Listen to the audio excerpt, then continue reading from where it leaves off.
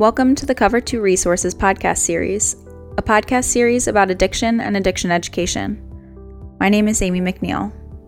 I lost my brother Samuel to a heroin overdose on October 23, 2015. He was 28.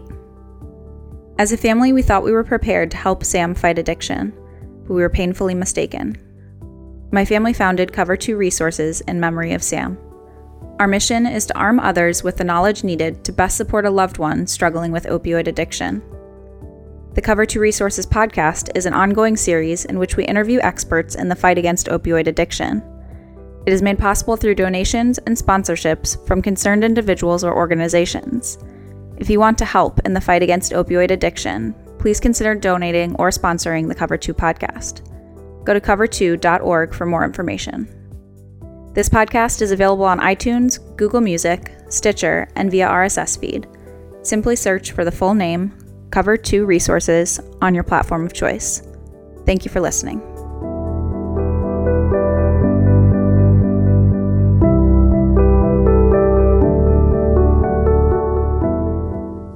Hi, I'm Greg McNeil, founder of Cover 2 Resources, and I'm here today with Tracy Plow.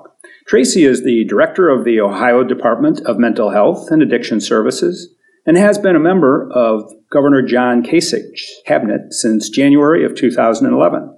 She brings strong policy background to her role, having served twice as Ohio's state Medicaid director and also a deputy director for both the Ohio Department of Developmental Disabilities and the Ohio Office of Budget and Management. So Tracy, welcome. Thank you. Okay. You've witnessed a lot since the beginning of the opioid epidemic. Can you just give us a sense for that? We are working on a broad array of fronts, everything from prevention, treatment, recovery supports, and life-saving measures with members of communities all over Ohio. I think one observation that I have, having examined this in recent years, is that because addiction is affecting so many families and communities, there really has been, to some extent, a reduction in the stigma associated with addiction. I think people are more aware that this transcends all walks of life, and it's important to try to connect people with treatment and recovery. Communities are approaching that in different ways. So a lot of different ways, and I know you've been exposed to a lot of them. I want to get into that in just a second, but first, you do something interesting. I read that every couple of weeks you volunteer at the Crisis Center near your home? Yeah, I'm a volunteer for almost 10 years now with the Helpline of Delaware and Morrow counties. And when I moved to the area, I wanted to get involved in some sort of behavioral health volunteering. This was long before I worked for mental health and addiction services, but I just felt that it was important. I very strongly believe that every person should be volunteering in some way, shape, or form in life in order to help better the lives of others. And so that was something that fit into my schedule, and I feel like I've made, a small contribution within the area, but it's the right thing to do. Yeah, and still to this day you're doing that. Yes. That's neat. That's really great, and that's got to keep you grounded in terms of what's really going on out there in the real world, so to speak. Yeah, I had an experience a number of months ago where a woman called. She was early in her recovery from addiction, heroin addiction, and she was just talking, and she has no idea who I am or what I do for a living, but she made comments about how the governor's work on the opiate epidemic has really led to some positive changes. And I didn't relate, what I do for a living or anything, but I went back and actually shared that with the governor, and I said unsolicited feedback. That's great. That's great. So what should people know about what you and your department can do in terms of providing resources and helping them in this struggle? Well, I think first and foremost, we have a toll-free bridge line that is available. People can call and learn more about resources that exist within their area of Ohio if they're looking for mental health or addiction services or different kinds of recovery supports. It's an 800 number. That's 877-275-6364. And our toll-free bridge line is staffed by individuals who have lived experience with mental illness or addiction, and I think it's a great community service. So would they be able to do referrals and connect within individual counties, say? Yes. Excellent. Yes. Great. So that's something available on our website. We fund direct treatment and services across the state. We're also a regulator. We do licensure and certification of different treatment providers in Ohio related to the provision of behavioral health services. So you vet all the service providers in Ohio to license them? Those that are publicly funded, yes. Yeah. We Okay. certify community providers, and we license inpatient hospital, psychiatric hospital providers. Okay.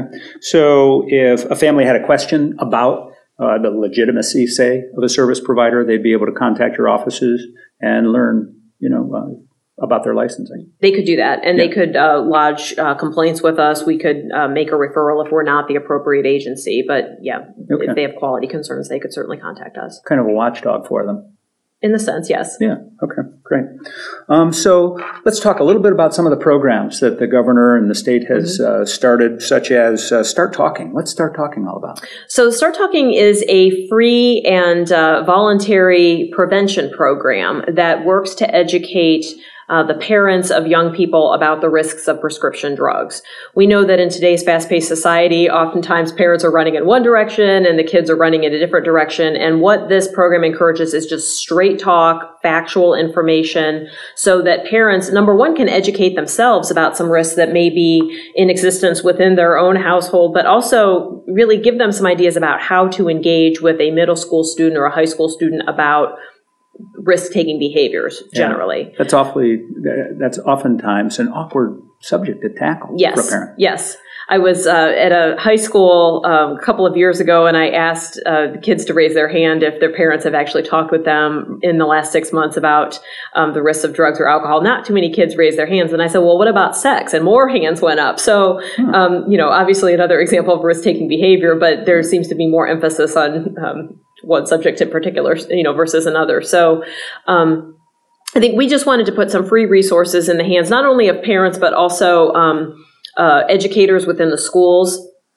So every other week, we send out a quick email with some additional information that can be used either at home or in a classroom setting. And Start Talking also includes a direct engagement with youth component.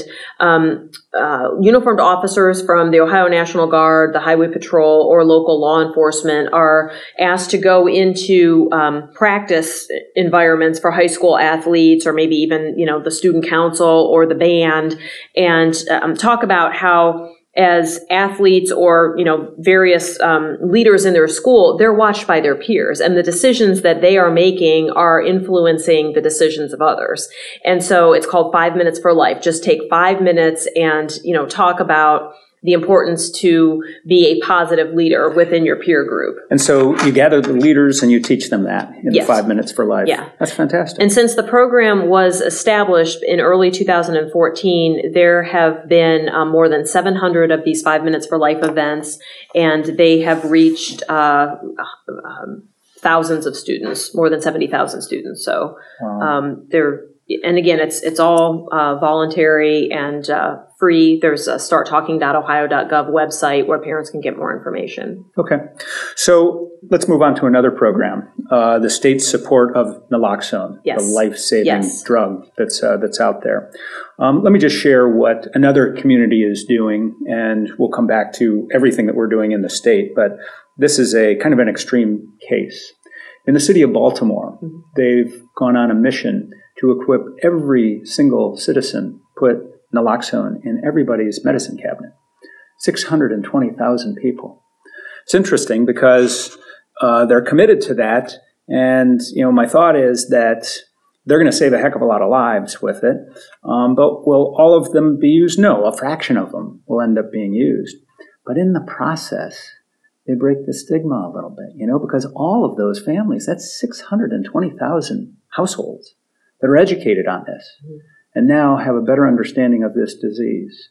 So anyhow, the question is, tell us a little bit about the program that you've initiated with naloxone for our state. And then from there, let's maybe speak to, would it be practical to do something like that and think about that for perhaps some select markets here in Ohio? We've actually taken a number of steps in Ohio to make naloxone more available. First of all, we have an earmark within our department's budget to set aside $500,000 to equip first responders with naloxone. And this is a program that's run through the county health departments. So EMS, fire, law enforcement can work with the county health department to obtain the supply that they need. In last year's data, we know that we had almost 2,400 saves directly as a result of those kits that were made available to first responders.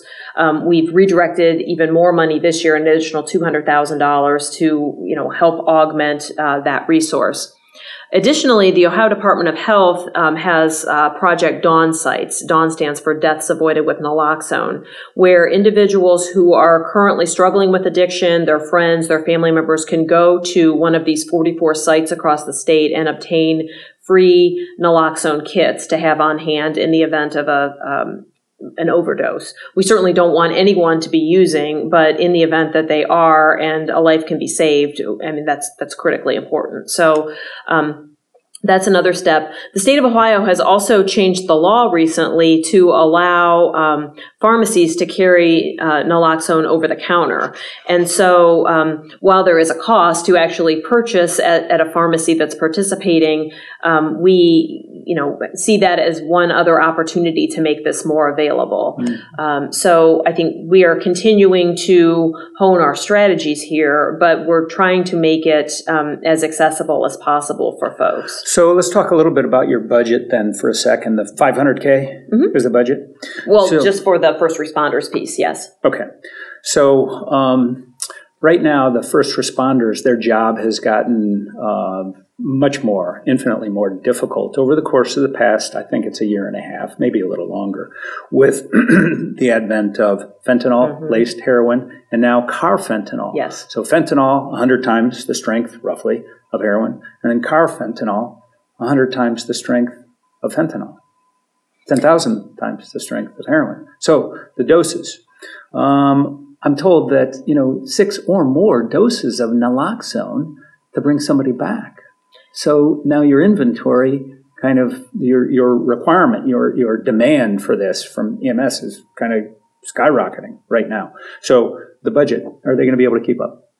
That is unclear at this time. We're aware that communities are using other sources to purchase naloxone as well. In some cases, the ADDM boards, the alcohol, drug addiction, and mental health boards are funding resources. In some cases, a county commissioner may have, they may have appropriation locally. So there are different resources that are called upon. It isn't just the state dollars. Community hospitals sometimes equip local EMS with access to these kits also. I think we don't have a full handle on the number of naloxone or Narcan kits that are being administered. We know how many people are presenting with overdoses at emergency departments. We know ultimately how many people are dying of overdose. But if I get a kit at CVS and end up administering it to a family member, that isn't necessarily recorded anywhere. And so it's a little bit of a moving target. But I mean, we are committed to taking every step that we can to make sure that we're meeting the demand, to the extent that we have resources to do so. Okay. So which other programs would you like to talk about? Oh, gosh. Sometimes it takes a person to have engagement with the justice system in order to decide it's time to connect with treatment. Yeah. Our medical director at the department says that no one gets into treatment because their drug addiction is going very well. And so... interesting. I haven't heard that before. That's good. Sometimes it's, a brush with death due to overdose. Sometimes it's being arrested, having your children taken away. Different people have different life experiences that help them to realize that now is the time.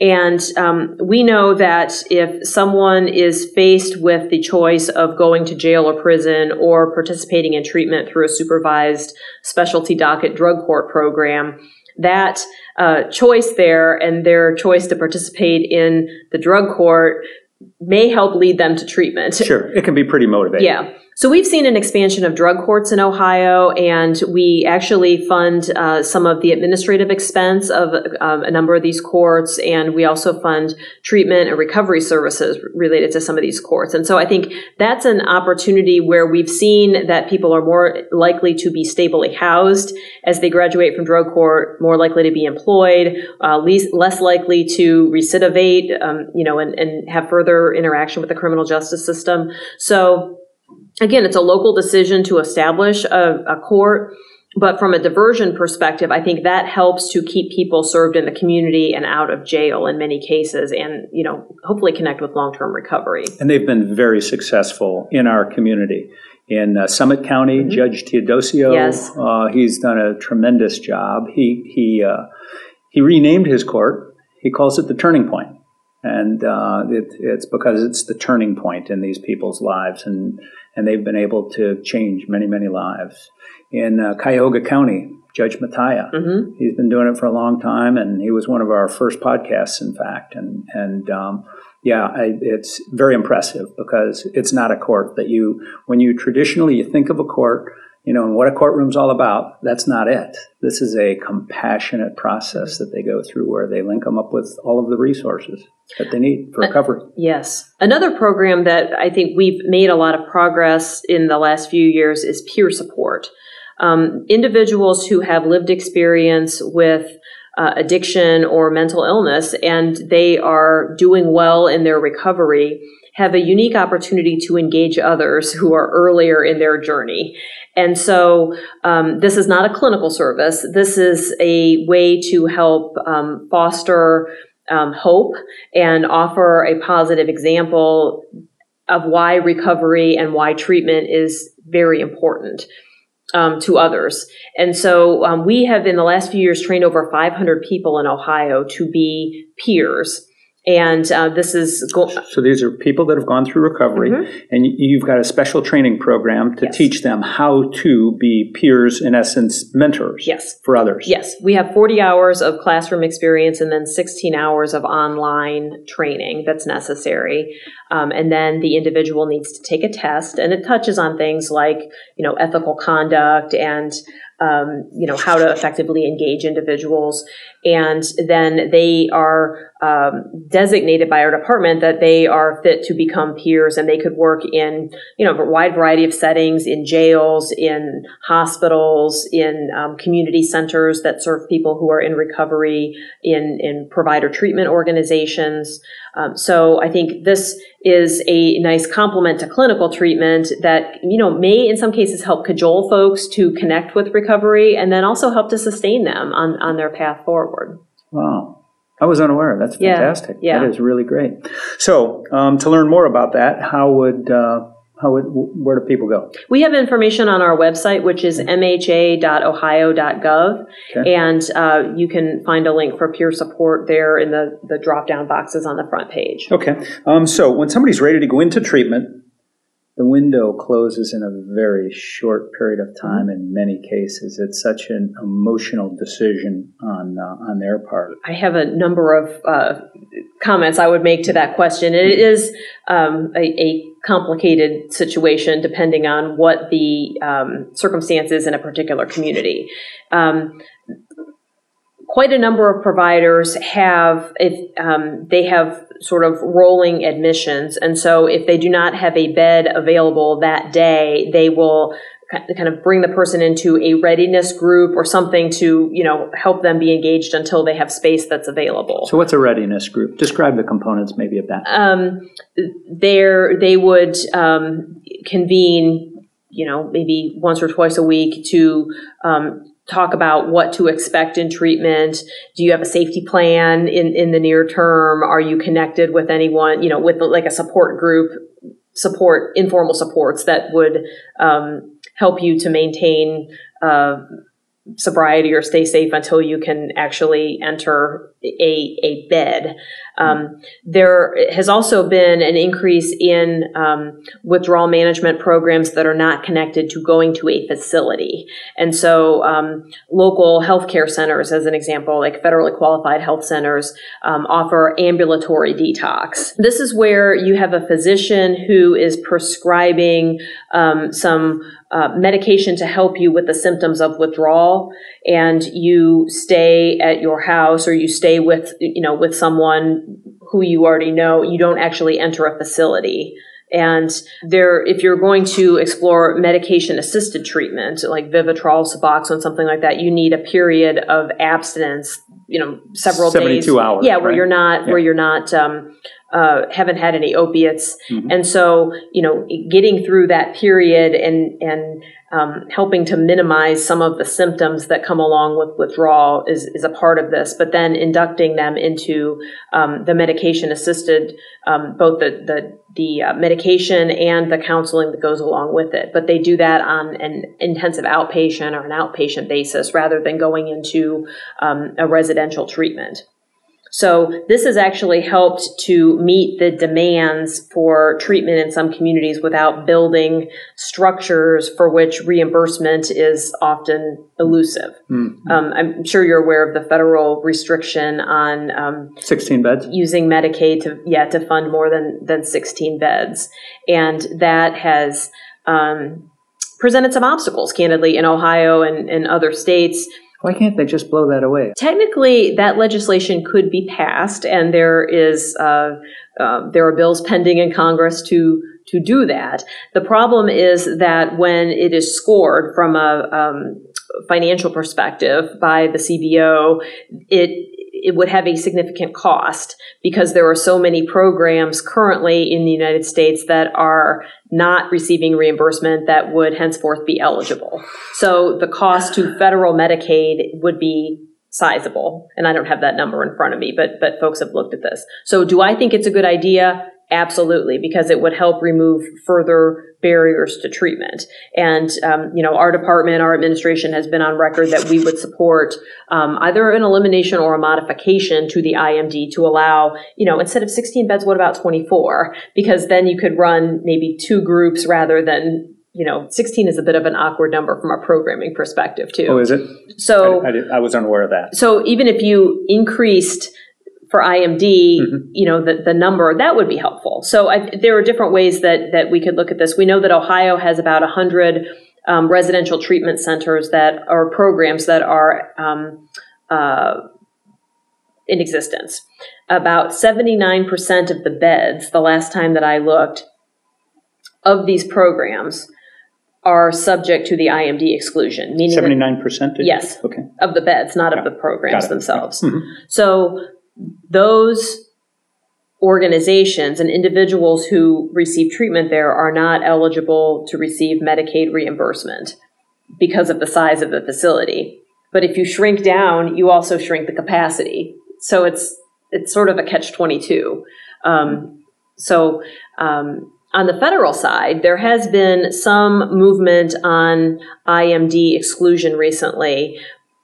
The feds have recently changed some of their Medicaid managed care regulations that would allow Medicaid managed care plans like Buckeye or CareSource, in Ohio are 2 examples, to fund treatment services in these settings, which are freestanding, behavioral health centers not connected with a medical surgical hospital, for example, but only if the treatment lasts 15 days or less.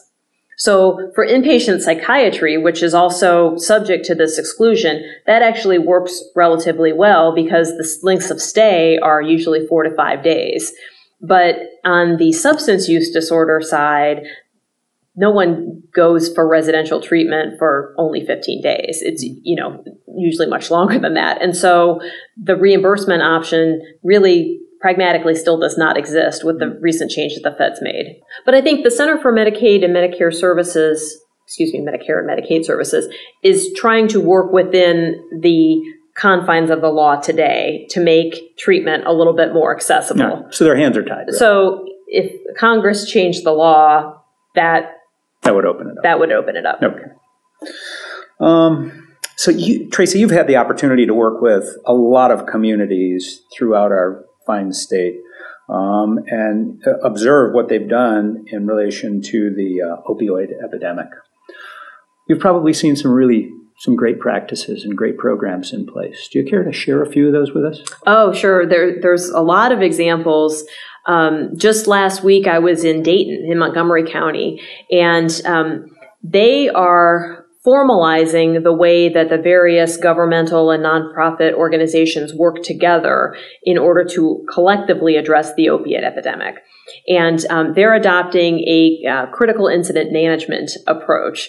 So if you have a flood, or if you have a certain circumstance in your community, there is a critical incident management team that comes together that works to achieve better results of wherever you are at that baseline moment.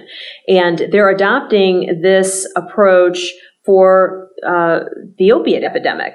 And the County Department of Health is going to be sort of quarterbacking the effort. And they're working to baseline where they are on certain interventions today. So how many naloxone kits are available to first responders? How many treatment residential beds are available, et cetera. And then for a specific period of time, they will work on interventions that are specifically designed to increase the results relative to the baseline. And then they'll assess their results, and then they will recalibrate the approach or change the approach or add different things in order to better achieve progress. So this is emergency management oftentimes uses this sort of approach, but they're actually applying it here and working with a set of groups that have not traditionally embraced this kind of management approach. In this particular context, we've got detox, say in this process, you've got detox and then, maybe inpatient, right? And then you've got intensive outpatient. And then from there, you've got, group, et cetera. And so you've got several different steps. I won't, do the whole, process, if you will, of recovery, but several different steps along the way here. Are we saying that they're coming up with a baseline and taking a look at each of these areas and examining, the baseline for each one of these and perhaps addressing any shortfalls that they have in terms of dealing with that along the way? And I wouldn't say it's just related to the service continuum either. So you might have the number of recovery housing opportunities available, or how many individuals who present at the emergency department are ultimately connected to treatment. If they are victims of overdose and they're transported to the ED, how many of those individuals are ultimately connected and sustained in treatment? So there's different kinds of measures that are more multifaceted than just the treatment services available. But that's really fantastic news that they're doing something really proactive as far as that's concerned and looking at the whole picture. Because your problem that you traditionally have here is your drop from one service to the next, 35%, as they go from one to the next to the next. And so I assume as part of this program, they're going to look at that. And we know that people who sustain in treatment have much better outcomes in terms of avoiding relapse and maintaining recovery. And so I really look forward to watching the progress of the Montgomery County team as they're launching this officially at the beginning of 2017. So they're in the planning process now. But I think it's really exciting, and I think other communities could learn from this. Terrific. And think about applying elements that would work for them. We'll have to visit them. Yeah. That'll be good. Yeah. So next up, you discovered something, I believe, in Lucas County. So Lucas County has been very engaged between the local law enforcement and the courts, the justice community, and the treatment providers, including the hospitals. And they have taken an approach similar to Coleraine Township down near Cincinnati, where if a person overdoses and let's say they're transported to the local emergency department, there is a team within the sheriff's office there that works with treatment professionals and others to try to help cajole that individual to connect with treatment. Maybe not that day, but maybe the next day, or they create more opportunities, I think, to not in a punitive way, but in a constructive way, try to influence the individual to seek the help that could be life-saving for them. Okay. And I think the ADAM board locally and other partners have really tried to expand capacity in some different ways through these partnerships that they've built around this general challenge.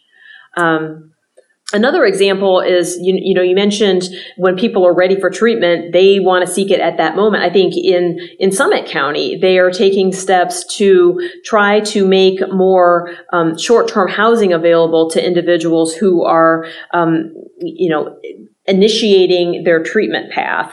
And, I appreciate the leadership of the local ADAM board there. Jerry Craig and others in really rethinking some of the process flow as it relates to the system so that access can be more immediately available to individuals. Yeah. So the question for you, Tracy, is if another community wanted to put together a quick response team, could they come and is there a way where they might be able to get some support and some funding through the state for that?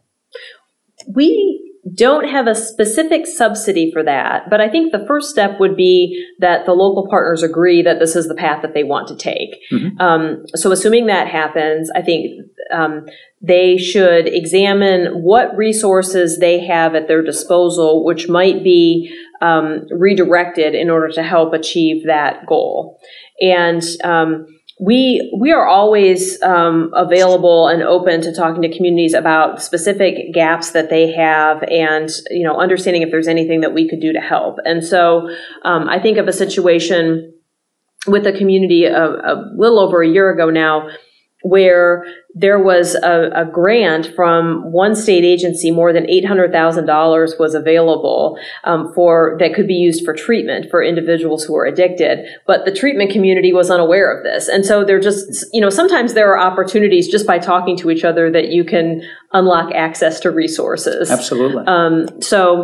But assuming that is not available within a community, we are always open to have a discussion. We don't have a specific subsidy that funds exactly that, but we do have subsidies that run to the local ADAMS boards. We have some targeted funding for different topics, like courts. So are any of these folks, drug court involved that maybe, a portion could be offset that way?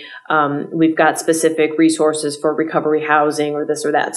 So I think, if folks come to us and say this is a need, I can't make any promises, but I think we would try to work with the other state agencies to say, is there anything available that we might be able to assist? Okay. So a community identifies a gap. How do they engage you to help address that gap? Well, I guess really all they would need to do is contact us. Our local leads, the local planning authorities, are the ADAM boards. And so if I get a call from, let's say, a police chief or a local health official, my first call would be back to the ADAM board to say, are you engaged with this individual or this organization? To what extent? What do you think of their concept, et cetera? So, sometimes we have some resources available, sometimes we don't. It kind of depends on what the proposal is and if there's something, Got it. That falls within some of our funding parameters that would be, an appropriate use. Okay. So let's talk about a program for a minute that's outside the state. In Boston, they have a program that's in place now. It's called SPOT. And that is a supportive place for observation and treatment. So what SPOT does is it offers engagement, support, and medical monitoring for people that have just used, in essence, and it's a safe place for them to go. Envision a room that has 10 or 12 lazy boys in it with professionals there that monitor them. And they put a little clip on their finger, in fact, make sure that they're safe so that they don't overdose. If they do go into overdose, of course, they're ready to handle it. But they also offer to them support in terms of treatment and options for treatment and that type of thing. But what they're doing here in the process is they're getting people that otherwise would be using, laying in a gutter someplace and wandering the streets, getting them off the streets and getting them in a safe environment with the hope of bringing them into treatment at some point in time. Mm-hmm. So a unique program. And the overall question is, what about the viability of a program such as that, a similar program here in our state? We actually hear more about this sort of concept as it relates to mental health. And I can think of a couple of examples in other states, where that sort of approach has been brought to bear successfully. So we would certainly be open to examining that, but I think in the context of some specific proposal. Start from the community, community level, which makes complete sense. So let's take this one step further, the discussion here about different things taking place elsewhere. Safe injection sites. Mm-hmm. So that's gotten a lot of play, in fact, out in Washington, the Seattle area, King County. They put together, they've got a comprehensive plan that they introduced last month that included that. In New York, they're pressing for that and pushing for it. What are your thoughts, or have you examined that enough? A safe injection site. So in other words, some place where someone who has already purchased their drugs, if you will, heroin or whatever, and they go to a site to safely, without fear of incarceration, safely shoot up, and in the meantime have safe needles, medical monitoring, professionals that are right there to aid them, and of course with the overall goal of getting them into treatment and helping them ultimately. So that's what those programs are, from a very high level. That's what that program is. It's being done in, I believe it's 93 or thereabouts, 83, 93 locations worldwide, but nowhere in the United States. The only one in North America would be Vancouver. So anyhow, having said that, the question is, has the state thought about that or considered that type of thing at all? To my knowledge, the state has not considered that sort of approach. There have been an increase in recent years of needle exchange programs, and that has been a subject of controversy, candidly, in some of the areas where, locally it's being considered. We, even thinking about needle exchange from a public health perspective, it is a very good idea. It helps. I think it offers an intervention opportunity, number one, to hopefully connect people with treatment resources, but it also helps to decrease the incidence of hepatitis C, HIV, other sort of bloodborne illnesses. That is about as edgy as the state of Ohio has been in that particular engagement area. So thinking about this, you would need some probably changes in law because it is illegal to possess and to administer illicit drugs. And so I'm not even really sure what the first step would need to be if you were going to establish some sort of safe zone for this that I'm assuming would be medically supervised. It would be. Yeah. It's not something that we've had policy discussions on at the state level, at least during my tenure. Might be an interesting thing to keep an eye on because, as I said, in King County, they seem to be the most progressive. But New York is pushing for it right now and has a proposal in to do some type of a study, not a trial yet, but a close study on it and some funding to do that. So might be interesting to keep an eye on that. Okay, one other program of note, and that is PARI. This is one that came out of the Boston area, and that's Police-Assisted Addiction Recovery Intervention. And now it's starting to take off a little bit. In the state, we have, I believe, 20 different precincts that have adopted it. What are your thoughts on PARI? I think that it's another way to try to engage people and connect them with treatment. I actually think that it shows a different side of law enforcement. It's not punitive. It's really trying to help people in a different way. It's a culture change. Yeah, it's a real culture change. So I think, again, it's an opportunity. Funding oftentimes is a question of how to sustain this kind of approach. It needs to be prioritized, obviously, within, the budget of the department or within the community. But, sort of like the black robe effect that people talk about with the courts, I think having, a law enforcement officer in some way, shape, or form, try to connect someone with treatment, I think that can be a positive influence on someone's choices. So explain the black robe effect. Judges. Yeah. So if you have the choice of incarceration or enrollment in a judicially supervised treatment program, oftentimes people will make the choice to connect with treatment, where if not given that choice, they may not have availed themselves of that opportunity. Okay. So last summer, there was a rally at Lock 3 in Akron.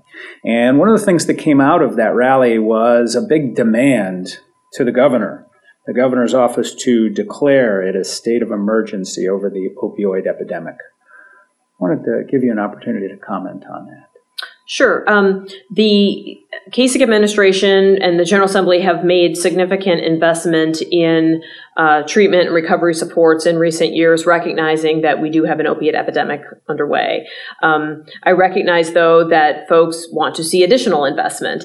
Legally, and I'm not a lawyer, but legally, I don't know that any sort of declaration that the governor can make would yield immediate additional resources. I think that if the state of Ohio wants to invest additional resources in addiction treatment, recovery supports, it would need to be contemplated through the regular legislative executive budget process. And as it happens, we will be having a biennial budget process initiate later this winter. But the governor, just by making a declaration like that, cannot unlock the budget stabilization fund and, flow a specific amount of resources out to communities. I mean, it takes legislative appropriation and it takes a process. So it's not as if he hasn't heard that. He understood that that was the request. Oh, absolutely. But it's something that is out of his hand. He really can't do that. I don't think, from what I understand from lawyers, that is possible. Yeah. Okay. So, Tracy, I want to thank you for your time today. This has really just been really great. So what final thoughts would you like to share about the opioid epidemic in general, and maybe how our listeners can make a difference in their communities? So I think, as I said earlier, there is something that every single person can do. The first thing is go clean out your medicine cabinet. There are drug take-back boxes in many communities. There are opportunities to, go to a take-back day and drop off your unused medication. There's even that bag now that they've got, right, with the charcoal filter in it. You just dump them in the bag, dump a little water in the bag, a couple of minutes, they're no good, you put them in the trash, right in your own home, right? I think not eliminating that potential diversion opportunity for friends and family to get in there is so important. So everybody can take stock of that within their household. So you see that happens often. Oh, yes. That those drugs make it out there, just real often. Yes. And people don't even they think, well, no, it's fine. It's in my medicine cabinet, but no. And then the teenager from next door or from within the family or the adult who's drug seeking.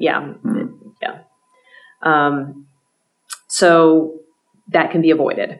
Also, I think just spending time talking with young people in your family, in your neighborhood, about the risks associated with any sort of drug use behavior. I know we have medical marijuana that's now going to be legal in the state. I think that will further challenge our prevention efforts, because kids will hear, oh, it's okay to do this, and it's a drug, and so these other drugs might be okay too. And Mixed message, yes. And so I'm very concerned about that. I think anything that you can do to talk with young people is important. And then finally, I think get connected with your local coalition, get connected with what's happening in your community. If you're concerned about this from a health perspective, a family stability perspective, property crimes. I mean, there are so many different sorts of concerns, but everybody can get involved somehow. So, learn how you can support people who are currently in recovery, learn how you can assist with prevention efforts. There's all kinds of opportunities. Outstanding. Boy, thank you. Thank you, Greg. So we've been visiting today with Tracy Plow. Tracy is the director of the Ohio Department of Mental Health and Addiction Services and has been a member of the governor's cabinet since January of 2011. My name is Greg McNeil, founder of Cover 2 Resources. Thank you for joining us for this podcast.